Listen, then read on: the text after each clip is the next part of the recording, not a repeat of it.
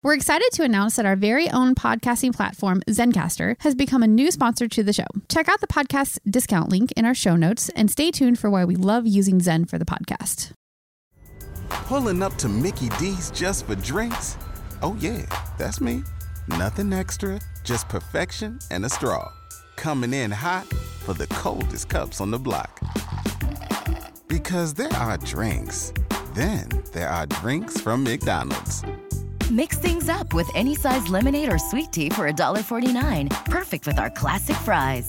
Price and participation may vary. Cannot be combined with any other offer. Ba-da-ba-ba-ba. You're listening to the Archaeology Podcast Network. Hello out there in Archaeology Podcast land. This is Dr. Alan Garfinkel. I'm the president and founder of the California Rock Art Foundation. And what we do is we identify, evaluate, manage, and conserve rock art both in Alta California and in Baja California. We conduct field trips, we have trainings, exercise, we do research, and in every way possible, we try to preserve, protect, and coordinate treasures of Alta and Baja California rock art, of which there are many and diverse. We also work closely with Native Americans and partner with them to recognize and protect sacred sites. So for more info about the fabulous California Rock Art Foundation, you can go to carockart.org. Also, I'm open to give me a call, 805-312-2261. We would welcome sponsorship or underwriting, helping us to defray the costs of our podcasts, and also membership in California Rock Art Foundation. And of course, donations, since we are a 501c3 nonprofit scientific and educational corporation. God bless everyone out there in podcast land. You're listening to the Rock Art Podcast with Dr. Alan Garfinkel, a podcast about all things rock art. Send us your suggestions.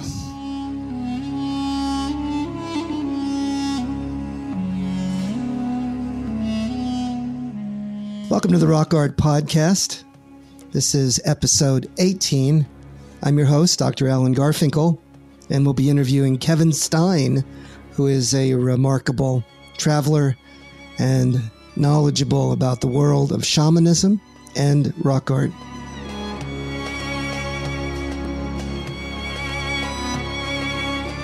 Welcome out there in podcast land. This is your host, Dr. Alan Garfinkel.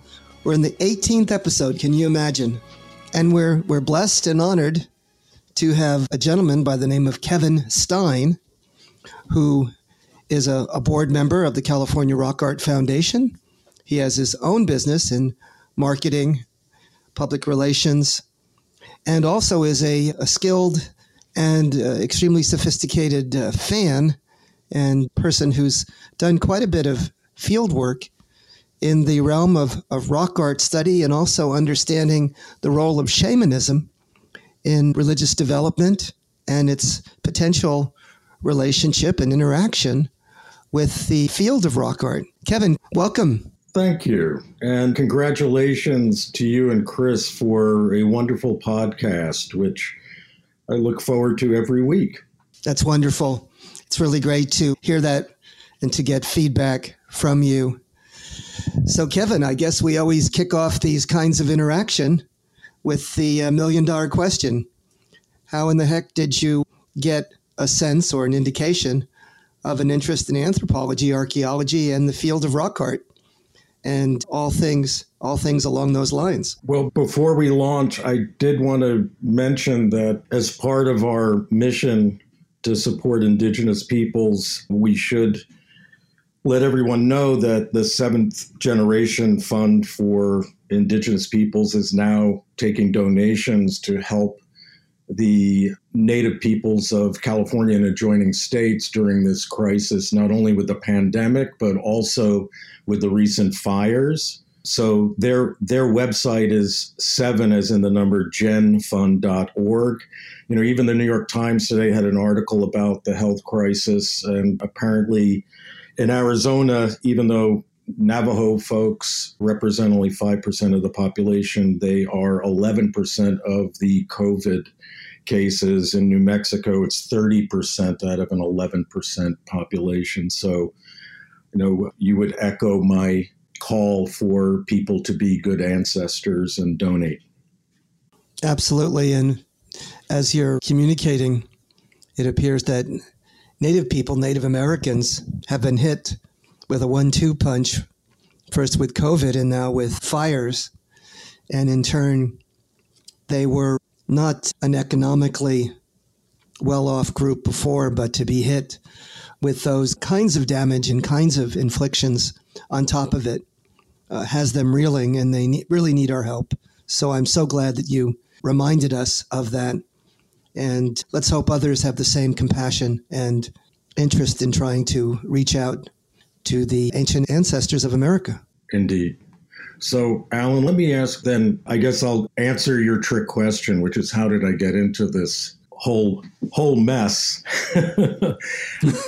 Bill Hyder, who's was a mentor and still is for many of us, and who is a granddaddy of the field, mentioned during his interview that he had a book that a parent got him that was very influential on his interest in anthropology and paleontology, which was a book on dinosaurs. And my experience is very much the same. My mother bought me 2 books. The first 2 books she ever bought me were part of a Random House series called All About. And one of them was all about ancient dinosaurs, and one was all about ancient cavemen. And I must have been 5 or 6. I still have the books. And in the one on ancient cavemen, there was a rather rude, crude drawing of an artist that sort of looked more of a cartoon alley-oop type of character, drawing in a cave that had some resemblance to one of the upper Paleolithic caves in the southwest of France. And, that always stuck with me, though I have to say that when I studied anthropology as an undergraduate in the 70s, rock art was still a relatively new field and was treated, at least in my undergraduate courses, very perfunctorily, almost as a wicked stepchild. I remember passing by the caves of Altamira and Lascaux in a stolen minute during a lecture, and that was about it. I was fortunate enough, though, to have several professors who did open up the world of shamanism to me at the time. One was Dennis Tedlock, who was one of the foremost experts on the Maya and, among other things, translated the Popol Vuh, as well as Dr. Carl A.P. Ruck, who was a classicist, but who can open the whole nature of shamanism in the ancient world, particularly in classical Greece. And I came later to rock art when I moved to California, and I loved looking at the names, the place names on maps, and I saw a place called Painted Cave described on a map of Santa Barbara, and I said to my wife, let's go and see what this is all about. And cut to, it was revelatory and led me to try to find out more about the field, and then had the good fortune of connecting with Helen Michaelis and Dr. Clem Meehan at the UCLA Rock Art Archive, and I volunteered, and I never looked back. So let's have a thumbnail, snapshot, or a word picture, if you would, of what exactly is there at Painted Cave. And where is Painted Cave? Painted Cave is in the front country of Santa Barbara and has been an attraction that's public. It's on Painted Cave Road. It is protected with a guard gate that I gather has been there since the 20s. And it's been taken care of by the folks at the Natural History Museum and John Johnson. And it is one of the wonderful Chumash sites that is amongst many of them that features astronomical designs. And it's a polychrome, and it's still in wonderful condition. And it's a site that, again, is available for public viewing, which is wonderful. It certainly was a touchstone for my passion of the field that is ongoing. So we have a painted cave called Painted Cave. It's in Santa Barbara. It's on a road of the same name, and it's Chumash. It's guarded, it's protected, it's multicolored, polychrome.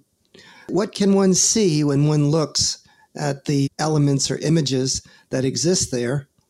And who are the Chumash, and why would they have painted such an elaborate set of murals or elements on such a cave? Why a cave?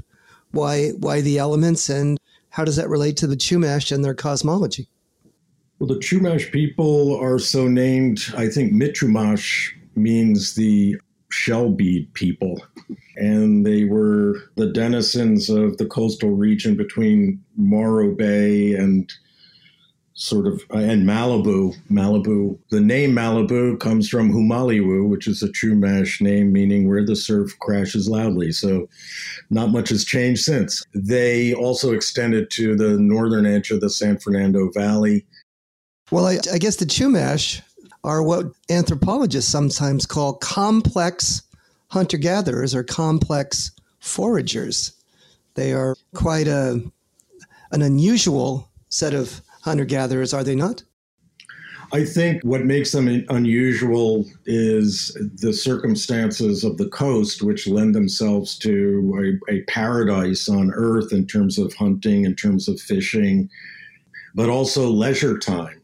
So these were people who were very conversant with the world, the natural world, including the skies, and many of their painted sites were locations, sacred locations, where they paid homage to the cycles of the seasons, the solstices in particular. And these folks, for thousands of years, built a very complex society, and there are others who are far more expert than I in terms of the actual material culture and so forth. You know, I was really lucky at the time in the 70s and 80s to have wonderful mentors who included some experts on the Chumash.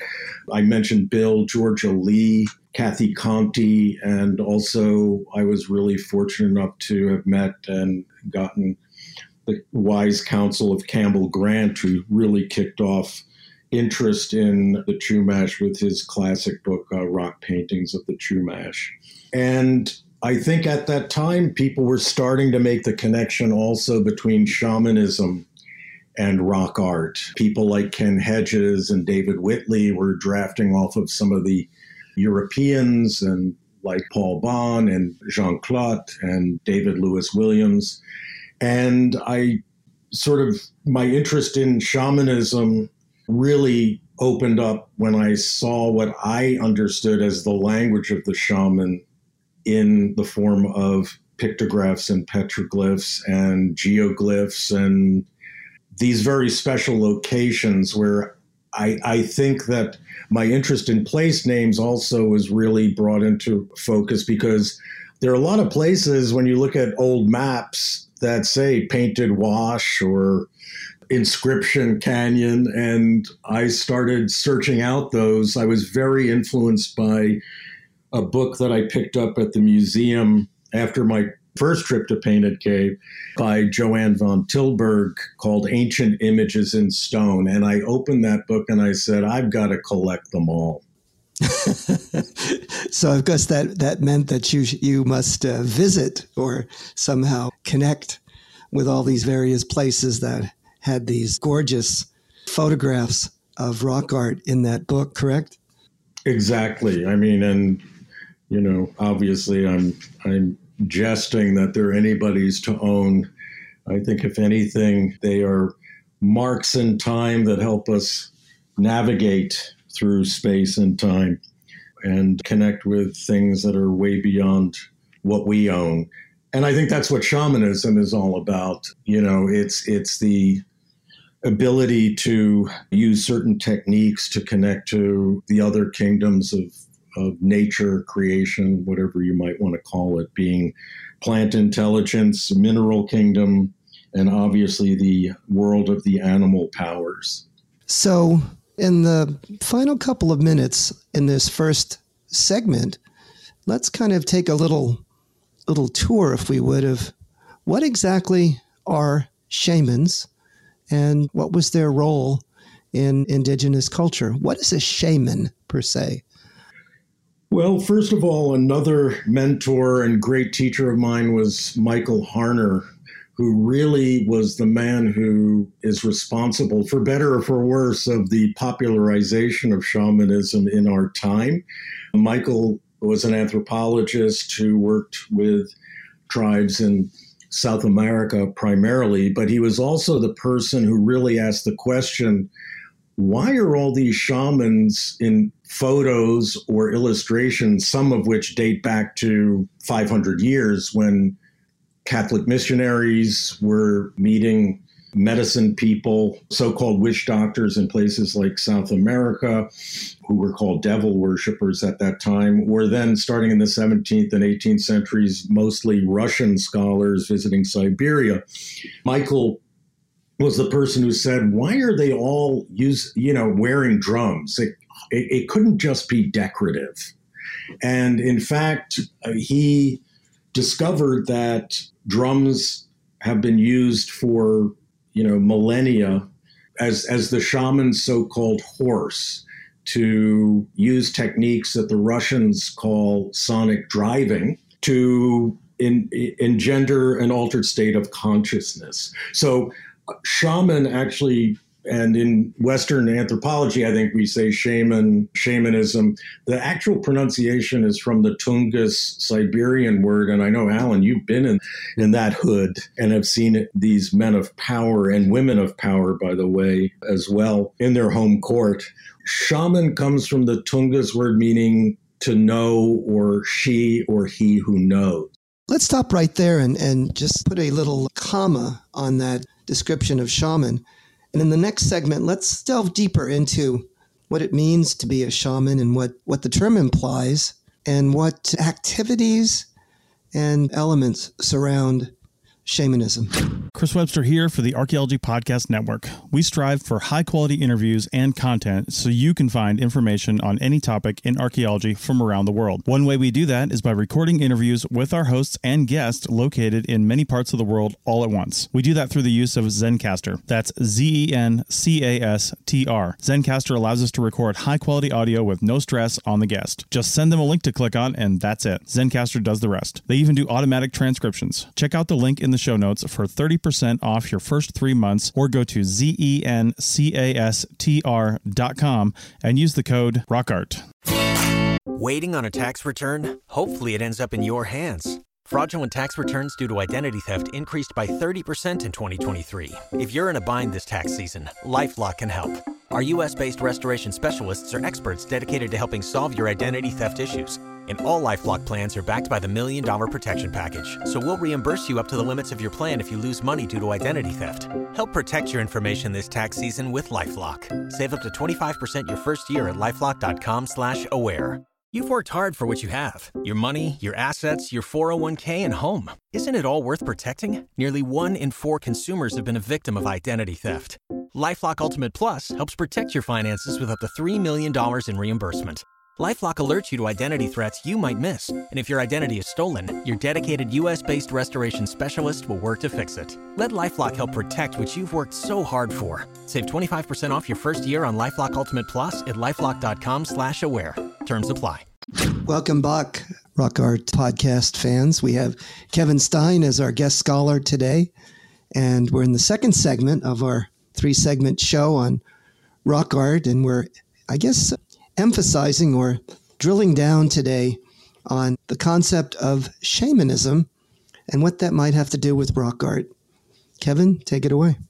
Well, we were talking about Siberia, and in Siberia, one of the things that anthropologists and ethnographers started to notice is that many shamans, not all of them, but many of them, accompanied their drumming and rattling with the ingestion of Amanita muscaria mushrooms. And so one of the books that Michael wrote is Hallucinogens and Shamanism. And what that speaks to is that shamans typically enter into what has been called a trance state. What Michael discovered is that at 205 to 220 beats per minute, you are engendering a theta state, and didn't need any plant accompaniments to enter into a state, again, a theta state, which is what we approach when we're falling asleep and also when we just wake up. It's been studied scientifically as a state of mind that is very open to, in shamanism, what one of the central tenets would be non-ordinary reality is the way that Carlos Castaneda described it in his books. But the world of the shaman is one of many worlds, parallel realities. And I think one of the things I learned when I was studying with Carl Ruck, who wrote a book with Gordon Wasson, a banker from Connecticut, who was the first white man, so to speak, to write about being initiated into mushroom cults in Mexico for Life magazine, of all places.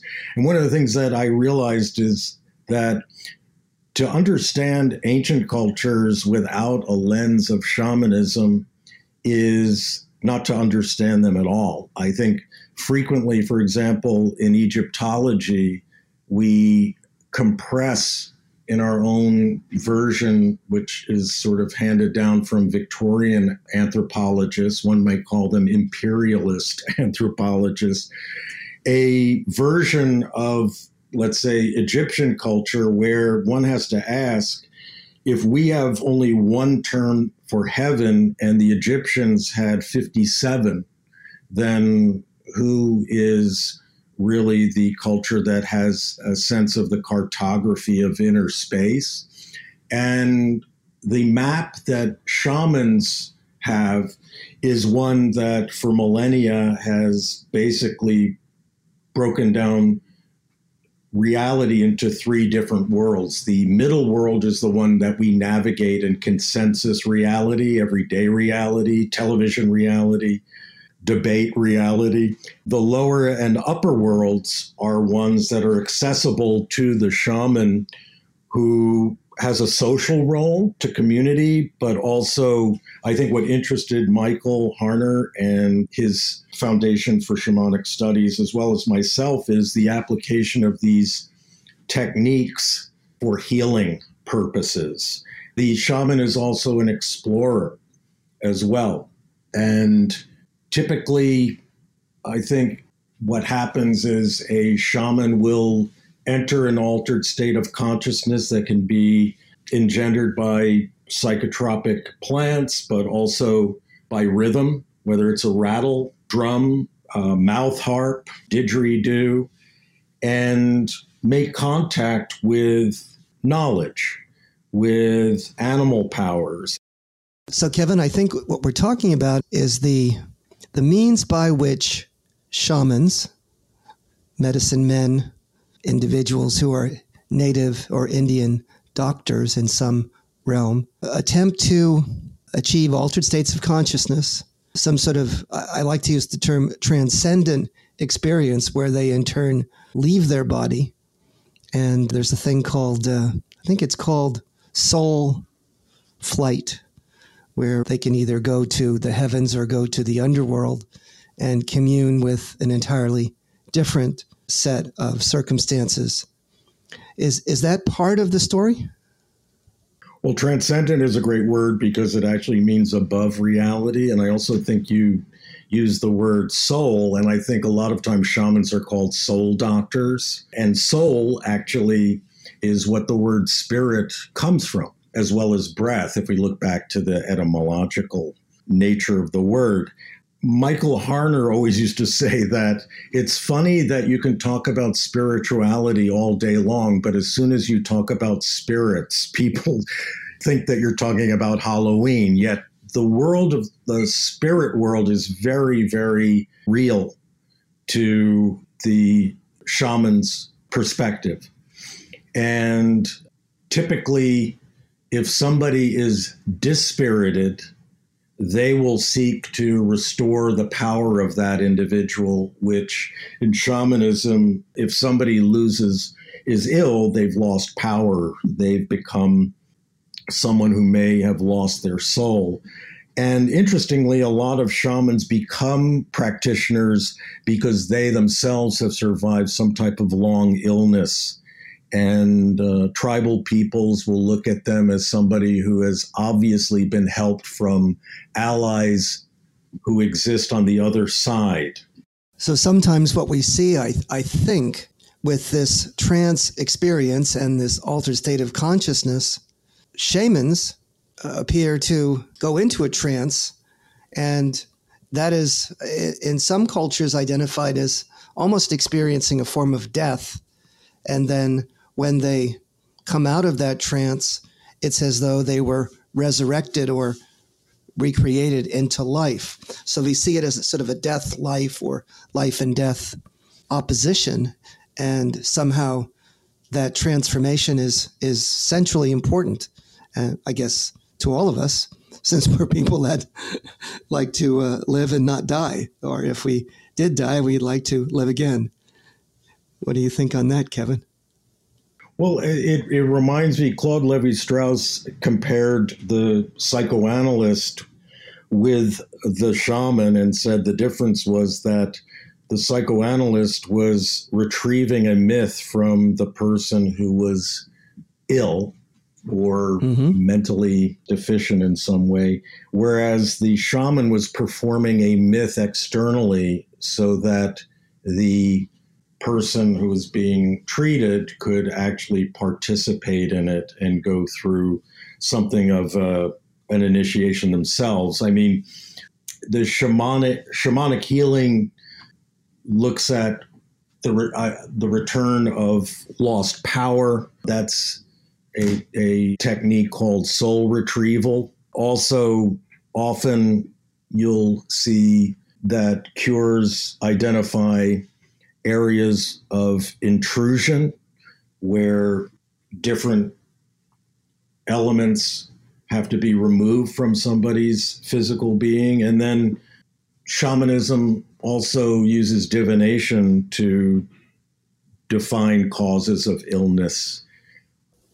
So there's this form of telekinesis or some sort of supernatural way to divine the origins of an illness. And then shamans, I guess, in part, as I understand it, played an important role even in the hunt or in trying to lead some of these animal experiences where they're trying to locate the animals, and they do that through some sort of a means of sort of remote viewing of the landscape, and then seeing where the animals are, and also communicating with an animal master and asking for forgiveness and permission to hunt and kill an animal. So I think hunting magic definitely was one of the main interpretations of rock art related to shamanism in terms of asking permission of the animal spirit in order to hunt them. And it really speaks to something that the Plains Indians had codified in the form of the smoke sacrifice ceremony, which was, asking permission of the different kingdoms for the hunt and to take pity on oneself. It also centered you in the cosmos, because the pipe was offered to the 6 sacred directions before it was inhaled, making you the actual center of the cosmos. But I think one of the things, like rock art, shamanism has so many similarities in remote locations throughout the world in terms of geographical distribution. And that's one area where I think making the connection between rock art and shamanism, now it seems like common sense, whereas before it was really philosophy and may have been even controversial as a point of view. And maybe that's because our idea of magic probably comes out of shamanism through places in Europe where it has survived, like Hungary and Lapland and places like that, where there's still a memory of people with drums. One of the things that the Foundation for Shamanic Studies does is restore traditions to cultures where the drum has either been lost or taken away. Lapland's a good example where the Sami people were those who Michael worked with to restore that tradition. I know at Esalen one year, a Paiute medicine man in his 40s asked Michael how they could do the ghost dance again. So there were all sorts of confluences. Speaking of time, I think one of the things that rock art and shamanism have in common is that they take you out of ordinary reality and time and put you into a continuum where the mystery to me and the miraculous is to be in touch with people who were here before us and hopefully provoke us to ask better questions of our own future. So I think what you're saying, Kevin, is that rock art has a means of sort of connecting us both in time and space across centuries and millennia. And also it serves as sort of a window or a freeze frame to the cosmological realm. Here's it's a picture of someone's mind and their experience, and also their cultural values. And so what we can perceive is both similarities and differences in the way in which these people who lived hundreds and literally thousands of years ago viewed the world. And they are preserved on stone as remarkable sort of, chapters, incidents in time. And they give us an amazing, almost instantaneous connection to another time and another place. And how does that work, Kevin? Well, as that great anthropologist Yoda once said, some of the questions are bigger than the answers. I love it. Rock art and shamanism have run parallel paths. If we even look at the record in the Upper Paleolithic, where caves like Trois Frères and Lascaux have images of humans becoming animals and vice versa. And I think that if we look at traditions where painting is still done, whether it's the Navajo with Dine people who practice sand painting, or in South Africa with the San or the Aboriginal peoples of Australia, we can see that the people who paint are also those who practice shamanic techniques and have a shamanic worldview. Well, let's stop it there. And I think during our final segment, what I'll ask you, Kevin, is to maybe give us a bit of an experience on the drum and on the rattle, and then also talk about maybe a particular extraordinary experience that you had with a rock art site or meeting some of these ritual practitioners, and what that felt like, what you saw, what you experienced, and how that changed your perception in the realm of understanding the ordinary and the world of the supernatural. So see you on the other side. Everybody in your crew identifies as either Big Mac Burger, McNuggets, or McCrispy Sandwich. But you're the Filet-O-Fish Sandwich all day. That crispy fish, that savory tartar sauce, that melty cheese, that pillowy bun. Yeah, you get it. Every time. And if you love the Filet-O-Fish, right now you can catch two of the classics you love for just $6. Limited time only. Price and participation may vary. Cannot be combined with any other offer. Single item at regular price. Ba-da-ba-ba-ba. Pulling up to Mickey D's just for drinks? Oh yeah, that's me. Nothing extra, just perfection and a straw. Coming in hot for the coldest cups on the block. Because there are drinks. Then there are drinks from McDonald's. Mix things up with any size lemonade or sweet tea for $1.49. Perfect with our classic fries. Price and participation may vary. Cannot be combined with any other offer. Ba-da-ba-ba-ba.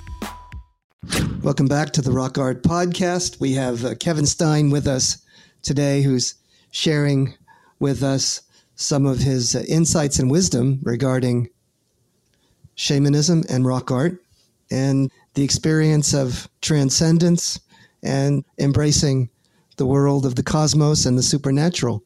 So, Kevin, where does this bring us in terms of understanding shamanism in this final segment, where we're talking about opening our minds and understanding the role of shamanism in rock art?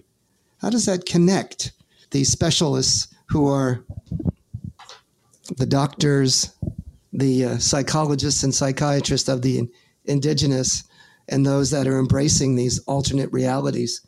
How does that get us to rock art? You mentioned in the last segment as you were closing experience, and that's really what shamanism is all about, and the contribution of people like Michael Harner, and I would say people even like Carlos Castaneda, who I think his master's thesis, which was his first book, and some of the subsequent ones are very accurate depictions of what happens in non-ordinary reality, which is a phrase he coined again. So what I'd like to do is give you a sample of what some of these sonic driving techniques are about. I don't expect in 20 seconds that anybody here is going to be transformed into the way Castanet would describe a man flies as a bird. But this is a sampling of a single-headed drum. This drum is Siberian style, which also was imported to the plains of North America. Because it's single-sided, it has a particular type of resonance. And when you hear two of these done, it can create a third ghost drum or harmonic that can really be transporting. This drum, which you can't see, has ribbons in the Siberian style of 3 different colors that represent the lower, middle, and upper worlds as a tribute to the shaman's roadmap. And why don't I try to give you a little taste of what 205 to 220 beats per minute sounds like. So here we go.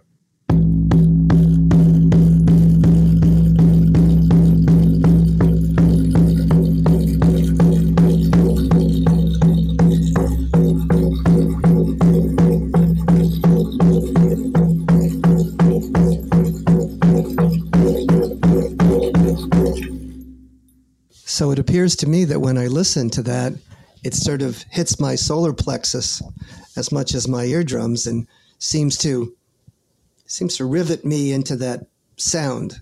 I'm like kind of becoming in alignment or unified with that stream of, call it music or sound. Is that part of what happens? Well, that was very effective then dose.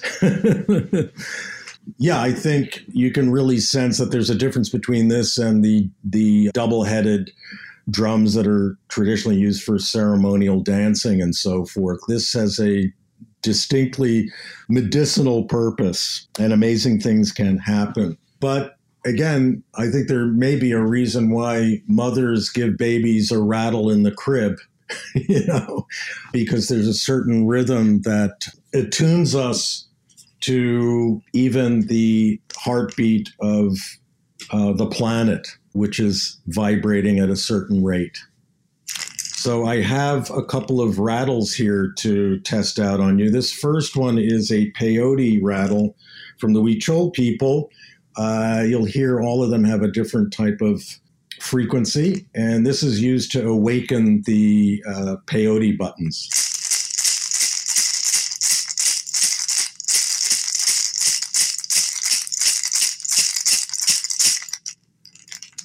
This is a rattle from the Xingu region of the Amazon, and it has quartz crystals in it, which is something that a lot of California tribes actually did with their rattles. Quartz has some unique effects and is prized among many native peoples the world over as having medicinal and magical properties. So this is an Amazonian sound.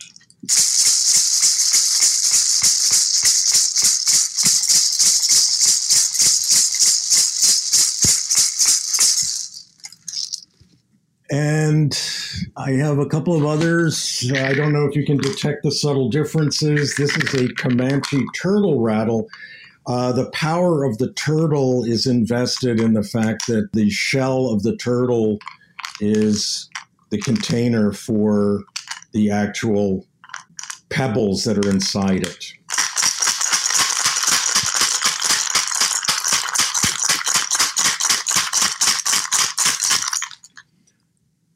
And the other tool of the trade that I have handy are click sticks from Australia that are also used for sonic driving techniques, this train track that the shaman follow.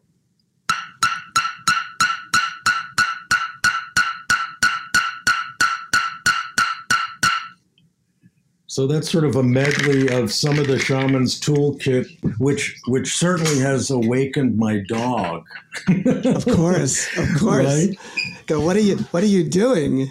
Yeah, what are you doing? That last one was very, very interesting. Very, very interesting. How so, Alan? I don't know. It had a whole different sort of, effect on me. I heard it. I heard it in my ears rather than in my solar plexus. Of course, the quartz crystals are interesting because, as David Whitley had taught us, quartz, of course, has what they call triboluminescent aspects, which is an enormous word for properties that have what they call piezoelectricity, where they spark and they produce internal fire when they are pounded against one another. In fact, the California Indians had what they called lightning stones. And lightning stones were these white quartz, I guess they also called them snowballs.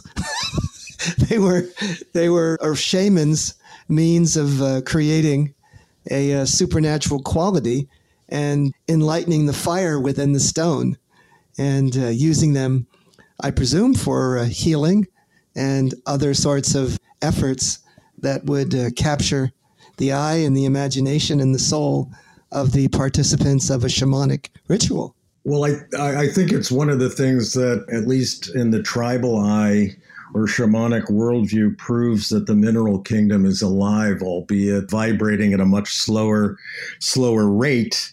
If you believe that rock art is not the best description of our trade, which has been oft debated and criticized, I look at it as, if rocks are alive and are a membrane between worlds, and if you take art back to its origin in the English language, it actually is the verb to be, as in Shakespeare, where art thou, Romeo?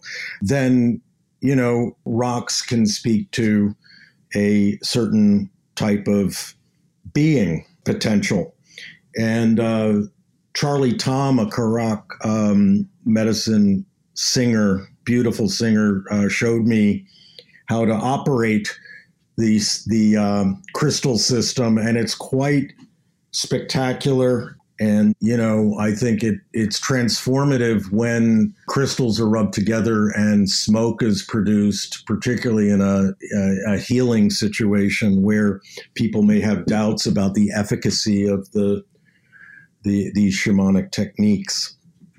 I had no idea. I hadn't heard that rubbing crystals together produces a bit of smoke. That's a new one on me. Wow. Well, we'll do that. We'll do that during the next show. Yeah, the next show we'll start putting that together. So here we are at an interesting juncture in the third segment of our show. We've talked about what shamans are, what they do, what they believe, and some of the technology or the means of connecting with an altered state of consciousness and producing some sort of a non-ordinary reality. Now, again, the million-dollar question, how does that relate to the images that we see on rock art? Sometimes we do see representational images, but I think we would all agree that most often, or a huge segment of these elements or images, appear to be abstract, patterns or abstract images or elements that almost defy description. What do you think, Kevin? Well, I think that Ken Hedges wrote about phosphine action, I think in the 70s. I think the effect of entoptics probably goes back to Leroy Gourhan even.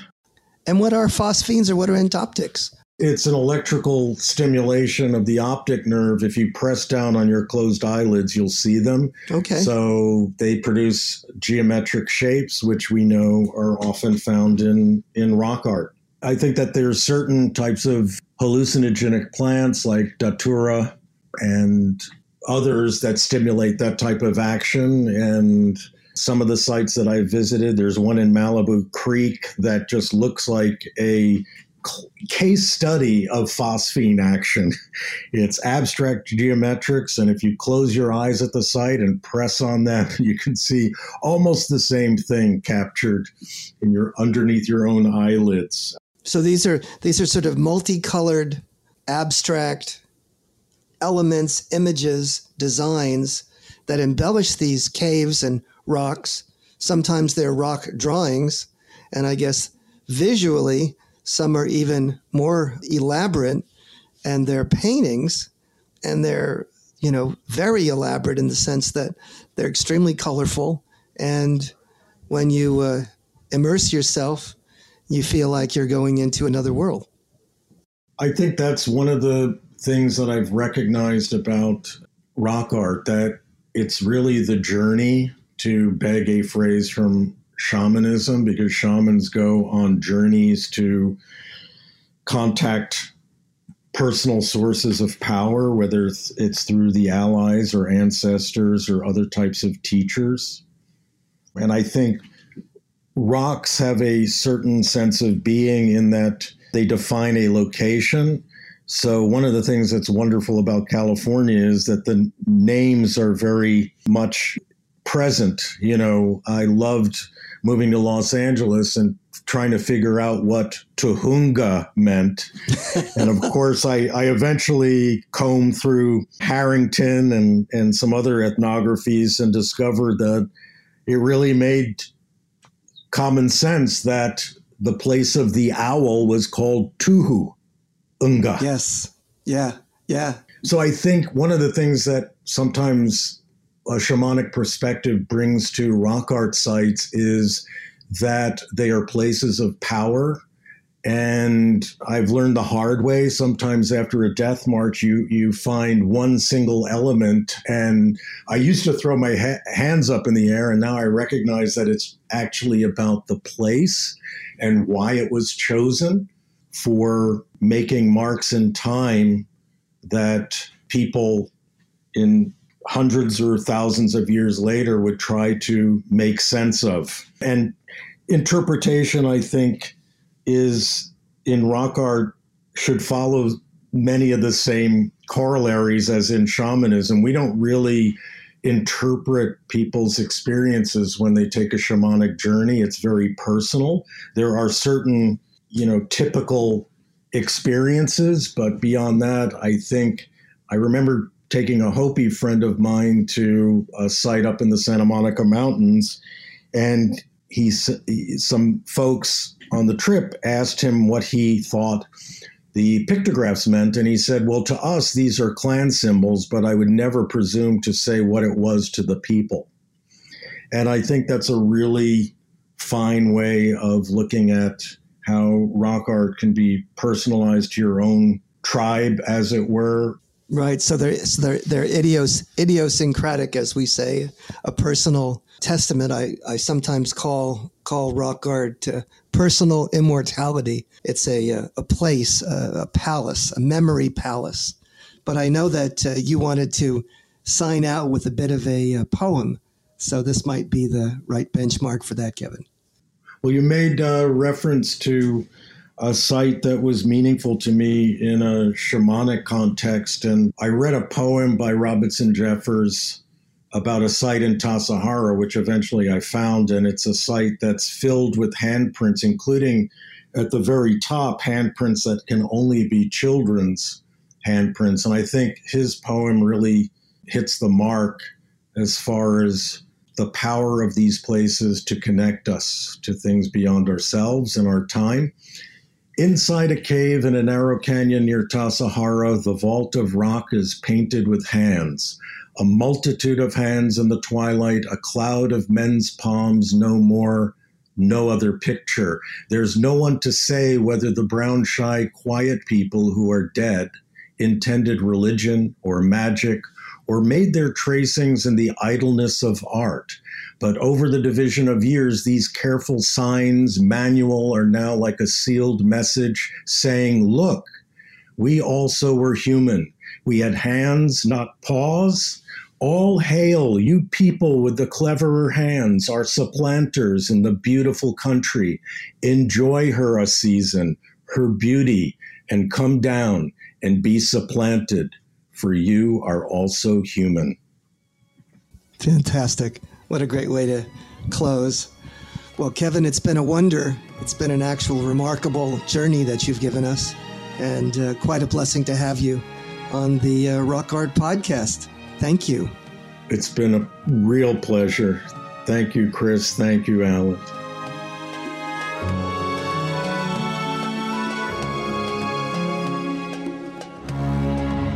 Thanks for listening to the Rock Art Podcast with Dr. Alan Garfinkel and Chris Webster. You can find this podcast on the educational podcast app Lyceum, Lyceum, and wherever you find podcasts. Find show notes and contact information at www.arcpodnet.com/rockart. Thanks for listening, and thanks for sharing this podcast with your family and friends.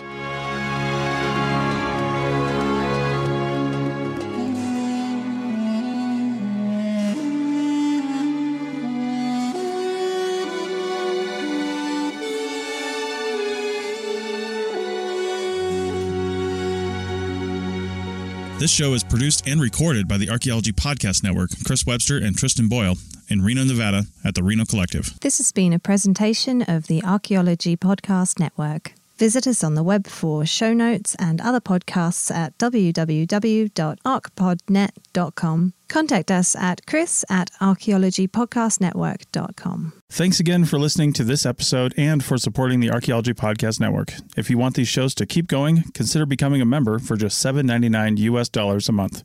That's cheaper than a venti quad eggnog latte. Go to arcpodnet.com/members for more info. Everybody in your crew identifies as either Big Mac Burger, McNuggets, or McCrispy Sandwich. But you're the Filet-O-Fish Sandwich all day. That crispy fish, that savory tartar sauce, that melty cheese, that pillowy bun. Yeah, you get it. Every time. And if you love the Filet-O-Fish, right now you can catch two of the classics you love for just $6. Limited time only. Price and participation may vary. Cannot be combined with any other offer. Single item at regular price. Ba-da-ba-ba-ba. Pulling up to Mickey D's just for drinks? Oh yeah, that's me. Nothing extra, just perfection and a straw. Coming in hot for the coldest cups on the block.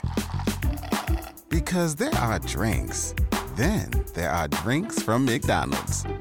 Mix things up with any size lemonade or sweet tea for $1.49. Perfect with our classic fries. Price and participation may vary. Cannot be combined with any other offer. Ba-da-ba-ba-ba.